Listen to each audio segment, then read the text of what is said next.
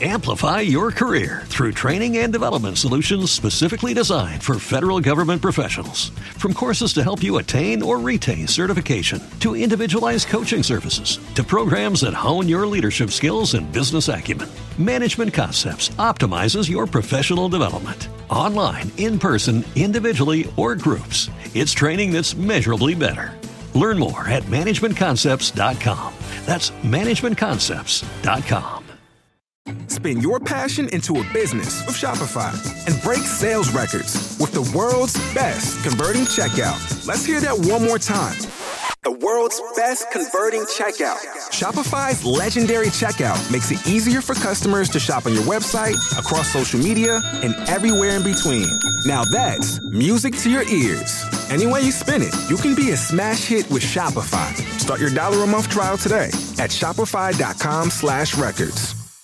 Well, hey, all you wiretappers out there. Gary Jenkins here, retired Kansas City Police Intelligence Detective. Back here in the studio, I want to tell you a Kansas City story. I don't often do Kansas City stories, but I like to do one every once in a while. And this is a story of, give you a broad overview. This is a story of a grassroots entertainment district development that was really ruined by the mob. Urban renewal, mob bombs, a lot of stuff going on in this. Murders. There was an area close to the city market. It was along one street called Delaware, which was on one side of the city market was Little Italy, where all the mob guys, their families first moved to, where they first got their first jobs is at the city market. On the other side, there's this street that had actually been the original downtown of Kansas City. The old city hall was on this street. A lot of big old brick buildings around here. But by 1971, 70, it was really run down and there was not much going on. Italian people had there'd been a highway that had cut down and taken out a lot of their houses and divided the city market from the rest of Little Italy. There was an easy way to drive through a couple of streets to get to city market. The mob had always hung out at the city market. They had a proprietary interest in the city market. Here's a former employee from down in this area named Chuck Haddix that will talk about this. The city market was adjacent to the River Quay. And the city market traditionally had been run by the mob. And so the mob really wanted to get in on the action at the River Quay. You know, artists always lead the way to these kinds of grassroots development. Lou Merrick and Philomene Bennett opened their studio. And other artists, that attracted other artists. And then these entrepreneurs followed, these opening businesses in the area. And it really was a grassroots scene led by the artists. It's just kind of interesting. Ironically, once the area becomes successful, the artists have to go find another area. Now, during this time, 1971, a man named Marion Trezzolo had a business down there. He was putting Teflon on pans, one of the early people to do this, and he was making a lot of money. And he loved all these old buildings. They all had these great cornices and doorways, and he loved that old architecture and loved these old buildings. And you could rent one or you could buy one or get a long-term lease on one for practically nothing because everybody was moving out. Like I said, the early 70s, white flight was in full bloom. After the riots of 68, people were leaving downtown. They were moving out. The businesses were moving out of downtown. It was really, there wasn't much left. We had one department store by then, a Jones store, I think. Maybe there might have been a Macy's, but then they did hardly any business. And the government buildings, of course, they were the big employees downtown, but a lot of apartment complexes and office buildings were being built out in the far suburbs and businesses were moving out there. Downtown was dying in 1971, 72. Well, Mr. Trezzolo wanted to fix up an area down here by the city market. It was adjacent to downtown, within walking distance of downtown, the city center, the 12th and Oak and Main and the police department and the Jackson County courthouse and the big federal building and a bunch of high-rise office buildings that at one time had been filled with lawyers' offices and other businesses down there in downtown. He started buying these buildings or getting long-term leases on them and hiring young guys to go in there and just gut them out. And he used the exposed brick and the old wood floors, the old wood ceilings, beams in the ceiling. And they were cool. We had never seen anything like that. And then he started leasing them out to restaurants, young people that wanted to start a restaurant. He had really inexpensive rates because he had very little invested in these buildings. Art studios, art galleries, little boutiques, other restaurants, a really cool restaurants started popping in because people, they could take a risk now. I remember this one guy, Ellie Cohen, I think this dude's name. I got to know him. See, I had a district car around there, and so I'd stop in and talk to these different people as they were putting these businesses up. Just, they were fun. They were fun, young people, and had a lot of enthusiasm. So Ellie Cohen, he started a restaurant called Cindy's Bedspread. He had about 20 different hamburgers with 20 different toppings to put on them. We never heard anything like this in Kansas City. At this point in time, throughout the 50s and 60s, we had steakhouses, of course, because we're steak capital of the United States at the time. We had cafeterias, we had diners, we had little greasy spoons, and we had some bars and a couple of kind of nightclubs that had nice restaurants and a nice club that people went to. So and those were all closing up in the center city, particularly, except for the chili parlors too. We had 2 or 3 chili parlors. That was a big deal. Barbecue wasn't even a big deal then. There was a barbecue, but it was over on the east side, and hardly anybody went there unless you were really, you worked over in Midtown. You were a working guy over in Midtown. You wanted this huge big lunch or dinner of barbecued ribs or something. The mob is watching all this as this guy is building up this area, and it becomes immensely popular. I can't explain it, but it was like they had several clubs that had bands, and young people started going my age. I was 26, 27 years old, and all us baby boomers started going down there and partying. And they were the first singles joints, if you will, before discos, after kind of the old nightclub with jazz and that kind of a thing. Like this was, they had modern bands. I remember this one place, Ebenezer's, Irish guy named Mike Ryan had it. He had and he gutted out the inside of this big building, and in the center there was an old office. It was just a freestanding building, and he put the band on top of it, and then all around it there was a bar, and then all the rest of it was all seating areas. Really cool place, and so it was starting to pop. And during this time, there's a guy named Freddie Bonadonna saw early on this was going to be a going Jesse. He was one of the first restaurant and bars down there, an Italian restaurant, of course, and he had a Italian restaurant a few blocks away, south of downtown. There's only 2 or 3 Italian Gardens was downtown. Then Freddy's, I can't even remember the name of that club or that restaurant now. Mom did the cooking, typical joint like that. Mom does the cooking, and brothers and sisters work in there and to keep it going. So he buys a spot down there, and he calls it Poor Freddy's. And he becomes kind of a mover and shaker. I remember we used to work off duty down there, and Freddie, we'd go into his joint, and he'd just get cash money out of the till and pay us for just walking around providing security, because there really wasn't much going on. It was just a lot of young people having fun. It was a great place to work off duty, I'll tell you that. Tons of girls down there, tons of single girls down there going to those joints. So, we were all young, in our prime. What are you going to do? The mob's watching this, of course. Matter of fact, Corky Sabella, the boss of our brother, Nick Sabella, once went into Freddy's and said, you're an idiot. There's nothing going on down here. You're never going to make any money. Then as this starts going, and pretty soon they realize that there's big crowds coming down here Wednesday, Thursday, Friday night, and Saturday afternoon and Sunday afternoon, because they're doing a lot of things to try to get family people coming down. This Marion Trozzolo, he really kind of let his other business go and took over management of this whole area. He bought a double-decker bus from England, and we're taking people on tours out of there to downtown and around Kansas City. So it was hopping, and everybody knew it was hopping. Corky came back in there one time, and Freddie says, "Hey, Cork, how you doing?" "I'm doing okay." He said, he said, "This area, boy, it's ain't nobody making any money down there, boy. Sure, I'm sorry I started this club down there." Corky just like, and he was mad. I don't know if this had anything to do with what's going to happen later on, but I know he was kind of bucking up and making Cork, kind of playing the dozens on him, like, "Oh, you idiot. I was the one that was smart. You're the one that's stupid." So the Sabella family, all right, I need to talk about the mob family, which felt like they had a proprietary interest in the market. So the Savella family, Nick Savella was the boss. He was a guy that never hit the joints at night. He read, he studied, he was canny, he was a good management guy. He was, he only worked through his brother Cork and his underboss Tuffy DeLuna. You did not talk to Nick Savella unless you were just, joking around or something. As far as business, he only worked through these guys. His underboss Tuffy, he had a kind of a crew, a guy named Charlie Mortina and a couple other younger guys. This was really the Kansas City's hit team. They also kind of oversaw that another guy that was involved with him, Frankie Tucson, and later Pete Simone, who ran all the sports gambling. And out of that, of course, you get loan sharking, bust out scams.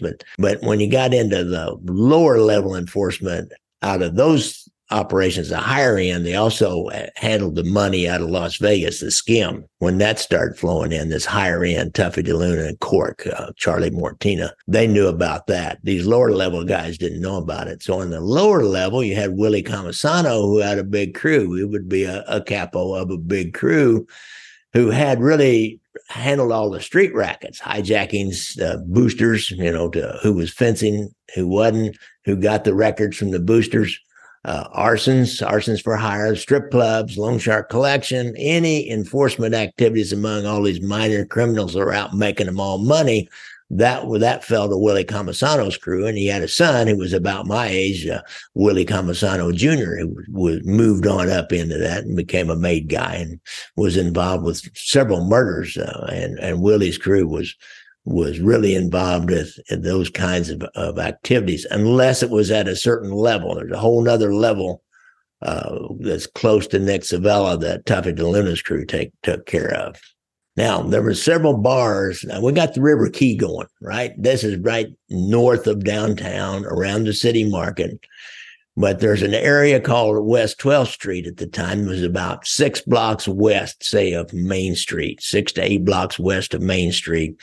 That had historically been, there was the municipal auditoriums there. They built Bartle Hall, which is a big convention area.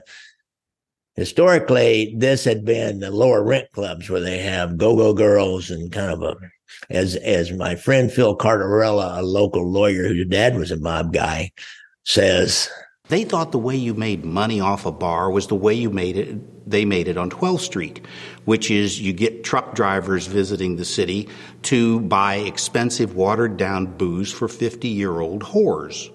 They had no idea what a singles bar was. So these kind of low-rent West 12th Street joints where a lot of Willie Comisano's guys had joints down there. Lonnie Roccaforte, Johnny Green Amaro, Joe Comisano, Willie's brother, and a couple of other guys. And Johnny Green Amaro is going to come back into this thing. Johnny Green is kind of an interesting guy. He, you know what he specialized in? Only out here in the West, shall we say, stealing saddles, and had guys that would go to horse shows and different places where there were horses and big horse barns. We have horse farms here in the city, out in the suburbs, steal saddles and other tack, steal horses, high-end horses. So he was like the original Old West kind of a guy, although he was a city guy. He also developed what they called the Johnny Green ignition switch. Now, I don't know if he really did that, but this is what the bomb and arson guys used to call the Johnny Green ignition switch for an arson. They would take a gas pipe loose, let the gas start, take a lit cigarette and stick it into a book of the folding book of the throwaway matches, gopher matches, we used to call them, got light one and go for another, stick it in that book of matches, let the cigarette burn down while the gas is filling up the room. And when the cigarette burns down to the sulfur on the matches and it flares, and that flare will then explode the gas that's already burned down there. And there's like the best thing fire department can do and our bomb and arson guys can do is they go find where a gas pipe has been unscrewed and taken loose. And many times there's enough of an explosion, they're not even going to find that. And this will come into play here in a little bit. So West 12th Street, I remember I first came on, I rode around the area, and we had a few calls in there during I was working days. And then I had a footbeat. I didn't work footbeat all the time.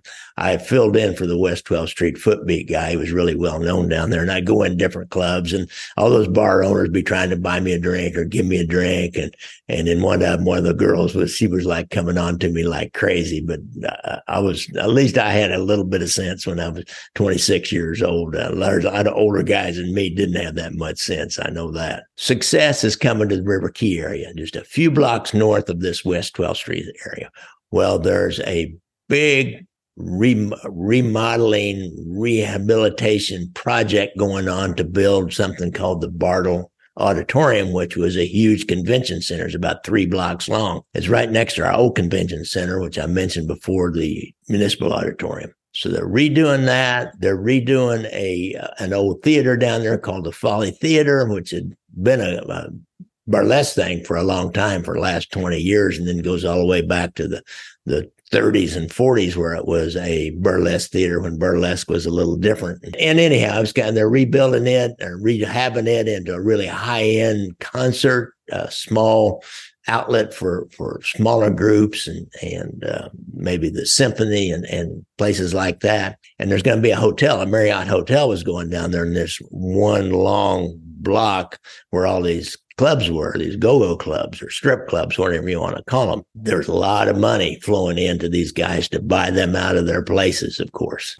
They spent $500,000, $750,000 in decorating little Las Vegas places down in the River Quay, thinking they could charge people $10, $15 to come in as cover charges to these great places. Success is happening down in the River Quay. These guys see that, and they think, we got to go down there. Freddie Bonadonna is going good down there, and he's going so good. He has a good friend on the city council, a guy named Hernandez, Frank or John, some common name Hernandez. Anyhow, Councilman Hernandez is his good buddy. So Freddie sees that these joints want to go in. And he knows that if those guys start going in the River Quay, it's kind of ruin the family atmosphere and the young people atmosphere that's going on down to the young working people, educated people, because they're going to start bringing in a different sort of a crowd. They're going to be a lot rougher crowd, and he doesn't want that. He didn't want to stop that family atmosphere because he can see it's really going. He goes to the city councilman and he starts feeding the city councilman background information on people that are applying for liquor licenses because they're convicted felons, so they apply for them under another name. And then he'll feed that info to the city councilman, and he'll go to liquor control, and they'll stop them from getting licenses. Now they end up with a workaround around that. And the mob, they've always got workarounds. There's a board, a politically appointed board that will hear appeals for any kind of enforcement activity that the city liquor control does, or appeals for if you get denied a license. So pretty soon they're getting their licenses because they're appealing to this politically appointed board. So they're starting to move in down there. And 12th Street had gotten kind of tawdry.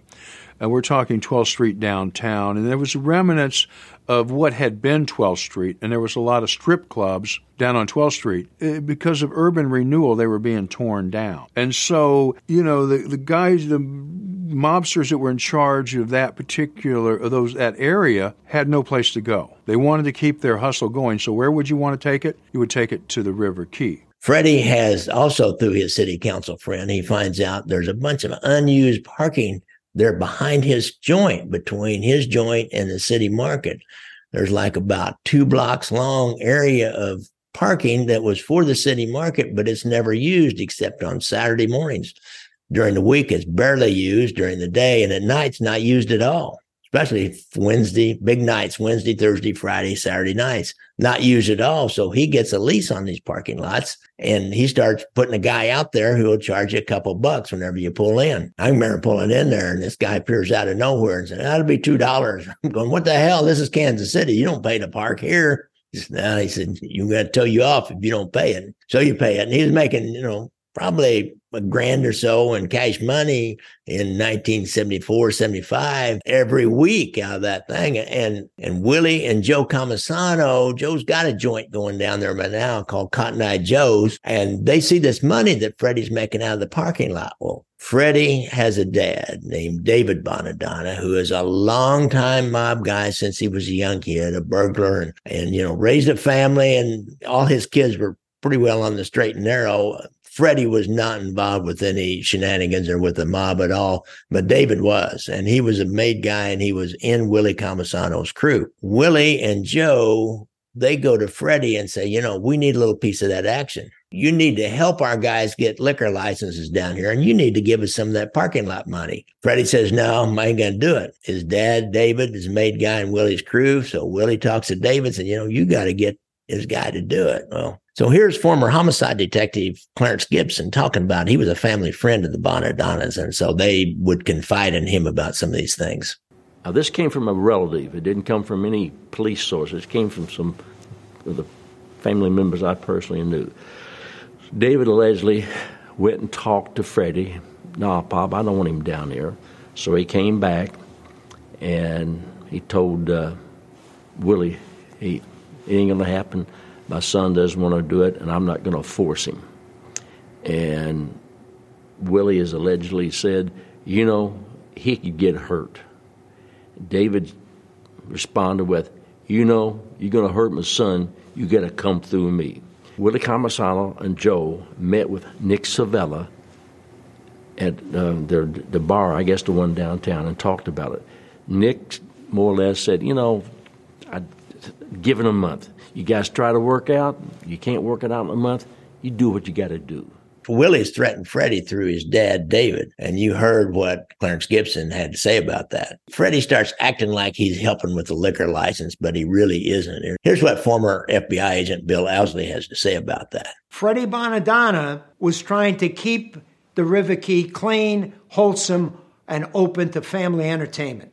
That put him in direct conflict with elements of the organized crime family. Fred was determined that he was not going to give in. So he opted to play one of the most dangerous games you can play. Outwardly, he was going to help them. Sub rosa, he was going to resist them. So, for example, he went to the developer, Canizero, who had bought out Trozzolo, and he said, listen, I can't be there. I can't be open, but when these guys come in, I'm going to introduce them, and you're going to say you're going to back them. Once they leave, we have to resist them. Joe Comisano, who was a brother to Willie Comisano, wanted to bring the Go-Go girls down there, but he couldn't get a liquor license, because the West Side councilman, who was Freddie's friend from back in the day, kept him from getting it because he had something to do with the liquor control at that time. The leader of that West 12th Street group was Joseph Comisano. His brother, William Comisano, was a major player in Savella's outfit. We go along for a while, and Willie and Joe have really figured out Freddie's not helping them. His dad, David, told Willie Comisano, if you're going to hurt my son, you got to go through me. So he went through him. Willie's got a headquarters, a garage is all it was, that really nothing went on inside. He had some table and chairs and coffee pot and refrigerator and kind of a little office-like thing set up. And he would meet guys over there all the time. We used to watch this place all the time and see who Willie's guys were. And when they were coming and going, it was like his own little social club. We had the social club, the Northview, over in Little Italy. Well, this was Willie's social club. Well, it was just, 536 Monroe is all we ever called it. Amplify your career through training and development solutions specifically designed for federal government professionals. From courses to help you attain or retain certification, to individualized coaching services, to programs that hone your leadership skills and business acumen, Management Concepts optimizes your professional development. Online, in person, individually, or groups, it's training that's measurably better. Learn more at managementconcepts.com. That's managementconcepts.com. A citizen happens to see a green Mustang pull into that garage. David Bonadonna drove a new green Mustang. The same citizen happens to be out front when that Mustang backed out. Clarence Gibson reports that a different driver backed that out because that driver did not know how to drive a stick. we were called to a green Mustang at 9th and Wabash, an apartment complex, and in the trunk was David Bonadonna. He'd been murdered. Freddie was alerted to what was going on. He had been talking to us. He'd been talking to the police.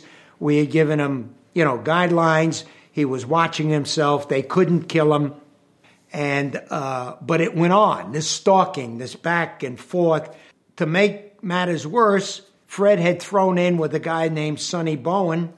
Freddie starts laying low. I mean, what's he going to do? Now his dad's disappeared, and about 2 weeks later, they find his dad's body in the trunk of the car over in the projects, which were reasonably close. Freddie's, the gloves are off. Freddie's laying low. There's some mob associates that are kind of on the outs with the Savella faction, and they start hanging around Freddie's bar and restaurant. I remember this. We're going, what is Sonny Bowen and Mike Ruffalo and this Gary T. Parker and some of these that were kind of in between guys that were younger guys that were more like my age and around 25 to 30, professional jewel thieves and professional burglars and that kind of thing. And we knew that this Sonny Bowen was a pretty good thief, and he had a contract on him because somebody had already tried to put a bomb, and the blasting cap went off early and left some tissue and some detritus inside of his car. We knew there was a contract out on him. The Bureau had gone to him and said, hey, there's a contract on you. And he said, I can handle it. Don't worry about it. So these guys are hanging out. Cops are called up to Johnny Green's house, which is about a block from Nick Savella's house. Now, this is only a block from Nick Savella's house. In this little area we call Philomena Acres, had Nick Savella's house. Right across the street was Corky Savella's house. Right up the street used to be Highway Simone's house, Thomas Highway Simone, who was the old underboss. Now it's Carmen Savella's house, who is a nephew to Nick Savella. And then right next to Corky's house is his oldest son and Nick Savella's nephew, Tony Ripe Savella, who will go on and be part of the mob and do some time. And several other Nick Savella's driver, Pete Tamburello, lives down the street, and several other Savella associates live in this small neighborhood, suburban neighborhood. And Johnny Green lives about a block away. It wasn't all mob people up there, a lot of other, but primarily Italian people they moved over from Little Italy and over from Northeast, where all the Italian people had first settled. It's their first move up to the suburbs. Johnny Green, he always would close up his club. Now he's down in the River Quay by now. He'd close up his club. He would go to this restaurant,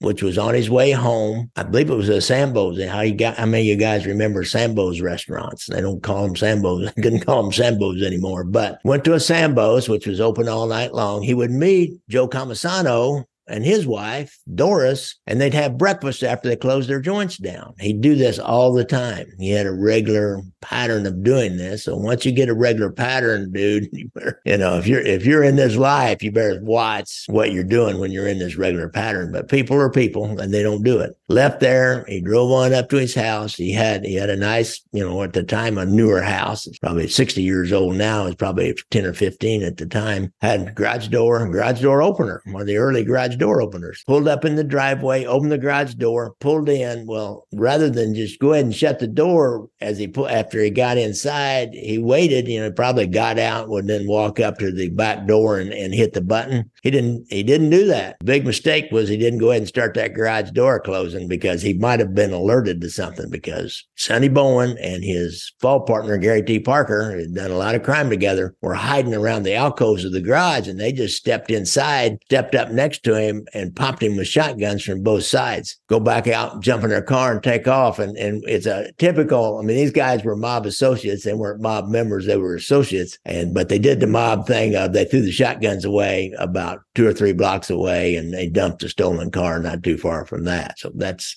typical mob hit, a block or so, block and a half from Nick Savella's house.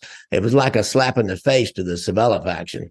To top it off, Sonny Bowen, he goes back down to Freddie's the next day, and there's this one guy who I mentioned before, Mike Ruffalo. He was reporting everything that he heard to the FBI during these years.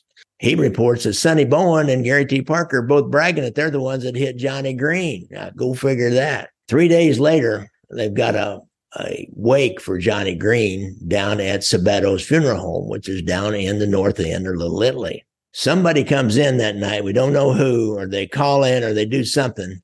and they say, hey, Sonny Bowen is out at Mr. O'Brien's Tavern out at Armour and Broadway. It's about 25 blocks south of there, all by himself. His car's sitting out in front. They already obviously have a hit car lined up, a work car, as they call it, and mask and guns, because they go right from the wake. 3 guys go right from the wake, jump in this car, head out. They go in the back door. There was a back door and a front door. They went in the back door of Mr. O'Brien's. 2 of them split off, point guns at the rest of the people in the bar to make sure there's no off-duty cops or anything that are going to try to be a hero.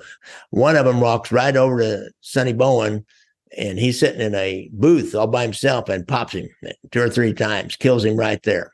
Drive off, throw their guns away about 3 or 4 blocks away, drop the car off. So, of course, that was never solved. Actually, we never solved any mob murders in Kansas City. The Kansas City mob is tight. Nobody ever talked, and especially about any murders. They talked about little things. This Mike Ruffalo, he talked about a lot of little things. He talked about one time Corksavella hired him and a guy that he worked with on a regular basis to go plant a stick of dynamite underneath a strip club owner's car and set it off in order to intimidate the guy, because Cork wanted to muscle in on the strip club business. So little things like that, or the extortion of the parking lot money and little things like that. But when they did a murder, they included nobody that was ever going to talk, and nobody ever did. So the Bureau goes after this Gary T. Parker to try to get, maybe he's got something, and he won't talk about anything. They said, well, your buddy Sonny Bowen is dead, and we know you were part of that hit on Johnny Green. They can't prove it, or they would have charged him with it, but they know he's part of that hit because they've been bragging about it. But all they got is, secondhand bragging about it, no corroborating evidence. And he's uncooperative, and he's a drunk. He was a horrible drunk. He'd do drunken things. As at first they started trying to ride around with him and have another car behind him, trying to catch him, setting him up, because we know that the Bureau has picked up from their informants and from some other wire that they had up that they're in a frenzy to go ahead and do Gary T. Parker. Parker is going out to clubs, and he's getting so drunk that he's getting in fights in the clubs because he knows he's got these policemen and agents right there, and they have to throw him in the car and drive him back home and try to force him to go in his apartment. And one time, then they just quit riding with him. They just try to stay behind him. One time he pulled over and jumped out and turned around and acted like he pulled a gun out and was pointing it right at the guys that were following him who had pulled over. He was just stupid like that. Finally, they just let him go. And the mob just lets him go at the time. We caught him one time, a guy named Vince Pacone tried to set him up with a meeting, set him up with a job or some money thing, kind of entice him to a meeting. And the Bureau found out about that and surveilled the meeting. And they saw somebody looked like a hit team coming into the area. But, those things are really hard. We had more than one example of them seeing us and a hit team seeing us and us not being able to react fast enough to get them stopped or do anything with them. And as soon as they see us, they're just gone.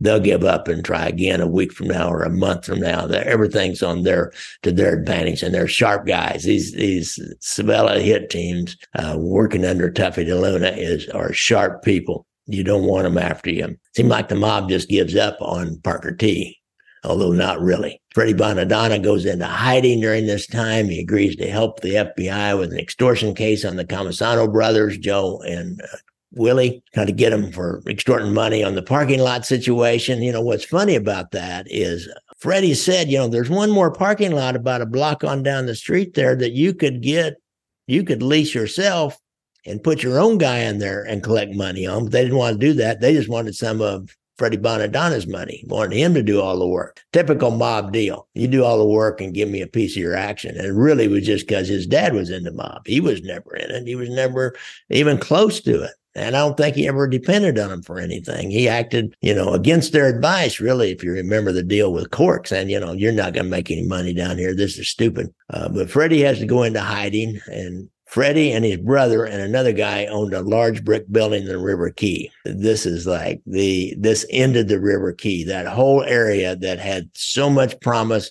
and so many people were making a lot of money down there and helping revitalize the core part of the city. bring people back into the city, get people to live down around there. He had this large brick building, and it had two clubs in it. And there were mob associates, Pat O'Brien's, and Pat O'Brien was half Italian. And he kind of modeled it along the Pat O'Brien's in New Orleans. He even had the hurricane glasses, said Pat O'Brien's on it. But he was a gambler, he was a sports gambler. He had actually been sent up to Council Bluffs, Iowa at one time. I think later on after this, he was sent up to Council Bluffs, Iowa with another mob gambler named John Costanza. And they were supposed to set up a sports book in Council Bluffs, Iowa, but some local guys intimidated him or something. They ended up coming back. There's a guy had Judge Roy Beans, a guy that owned it, ended up owning strip clubs ever since. And he was definitely a mob associate. So had these two joints running in it, they were way behind on their rent. They weren't paying their rent. They were behind on their liquor bills. Freddie's got $100,000 damage insurance policy on this building. River Quay's kind of going downhill, not much going on. He's not earning money out of this building. So the two mob guys are, they're making a little money, but it's not going to last. So what's going to happen? The whole building gets blown up. They say it was a battle over the River Quay, and I talked about this being the war over the River Quay and that kind of thing. And that was the image that this explosion gave to this area. This was nothing to do with any war. This was to do with insurance. It was a huge explosion. Here, listen to what the commander, Les Hash of the bomb and arson, had to say about that. I received a call from the dispatcher about 2 o'clock in the morning, and she stated that there was 2 buildings that disappeared. Nothing left but a huge hole. Aerial photo on the front page of the Kansas City Star showing this big hole in the ground. There was nothing but all the bricks that were in this huge big building were spread out for several blocks around, blew out all the windows around, and dumped everything else into the basement of this building. We took all those bricks and detritus out of that, spread them out down on the river levee where there was nobody along there, and we could spread them out and sifted through them, and we never found anything. Ran bomb dogs over them, and they didn't trick to anything. I think, again, it was a gas explosion, probably with a Johnny Green ignition switch. Probably it just got too much gas in there. I don't think they really intended on blowing it up that bad, because somebody could have easily killed somebody. They happened to be walking down the street next to it. A lot of articles in the paper about David Bonadonna and Freddie, and there's another bombing on the back door of Joe Comisano's club, Cotton Eye Joe's, the Northview Social Club. Somebody had put a bomb on the back door of that. So people are nervous. Kansas City's quit coming into the River Quay. Here's what my friend Chuck Haddix had to say about that, and a pretty funny little story about this explosion. I just cleaned up the bar, and I had my cash box in my hand from the bar receipts. And all of a sudden, there's this loud explosion. The building shook. I mean, we're talking railroad cars shook. There were these cooks and these bus people out in the car smoking pot in this car in the parking lot.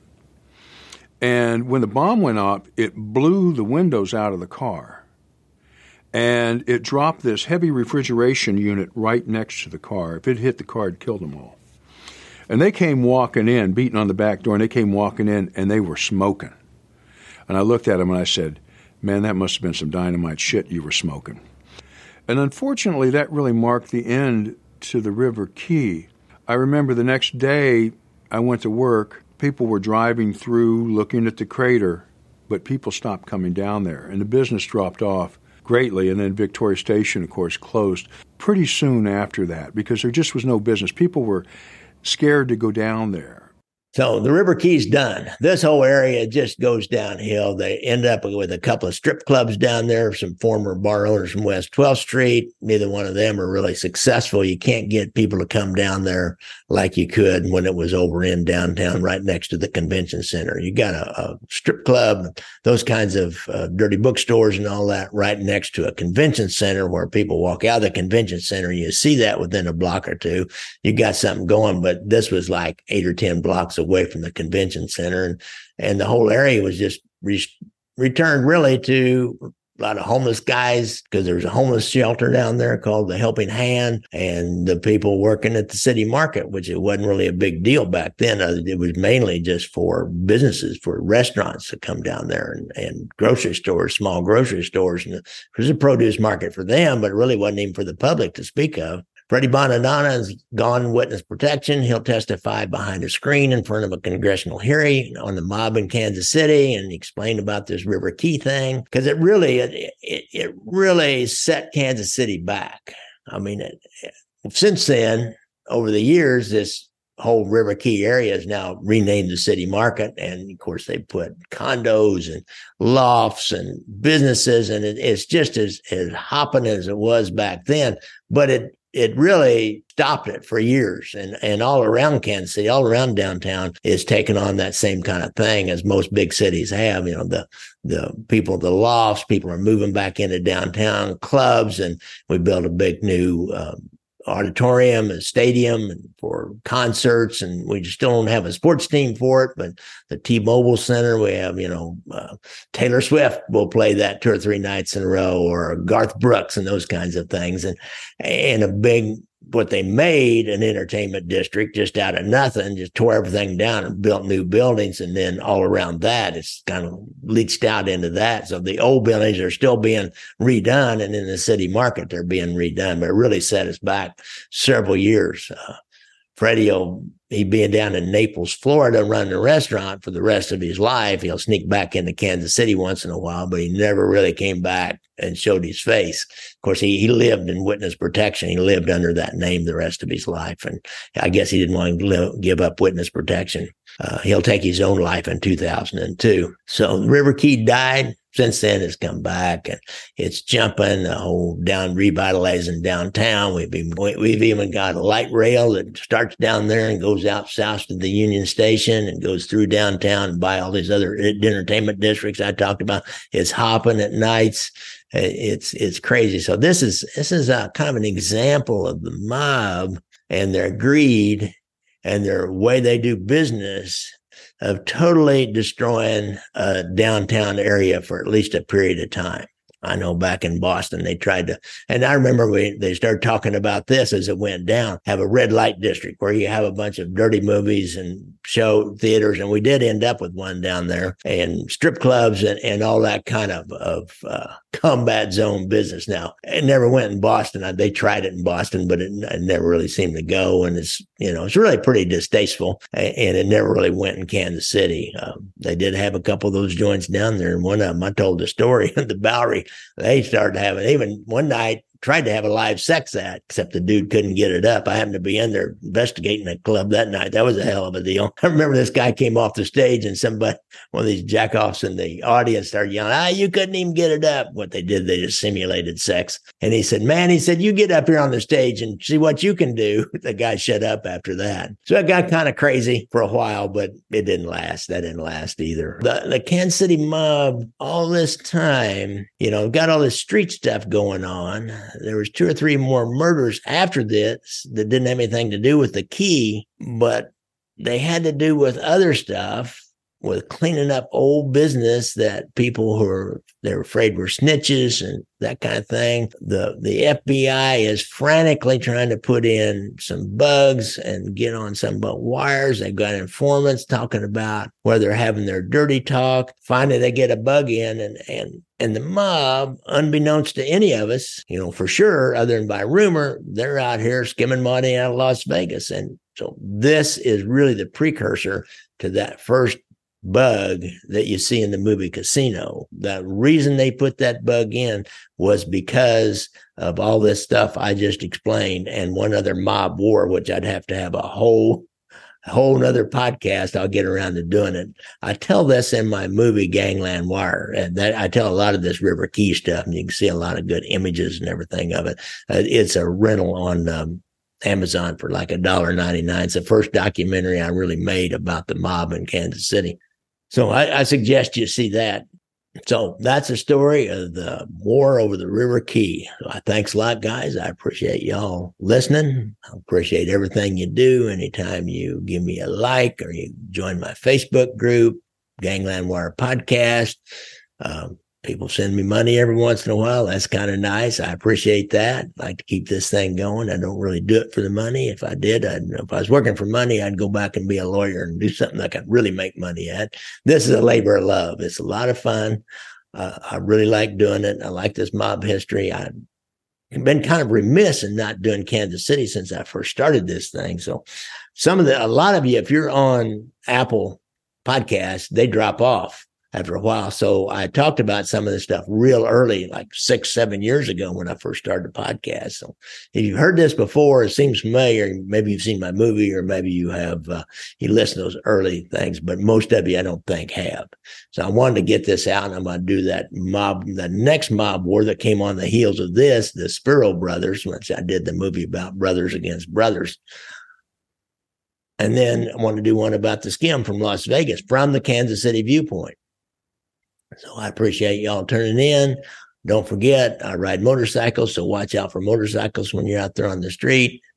If you have a problem with drugs or alcohol, go see our friend Anthony Ruggiano down in Florida, or go to his website and get that hotline number. If you have a problem with PTSD, and if you've been in the service, be sure and go to the VA website. They've got a hotline for that. And don't forget, if you're like and describe, if you're on YouTube, like and describe. Don't forget, if you're on YouTube, to like and subscribe down below. If you are listening to this on the podcast app, be sure you subscribe. I put one out or two out every week.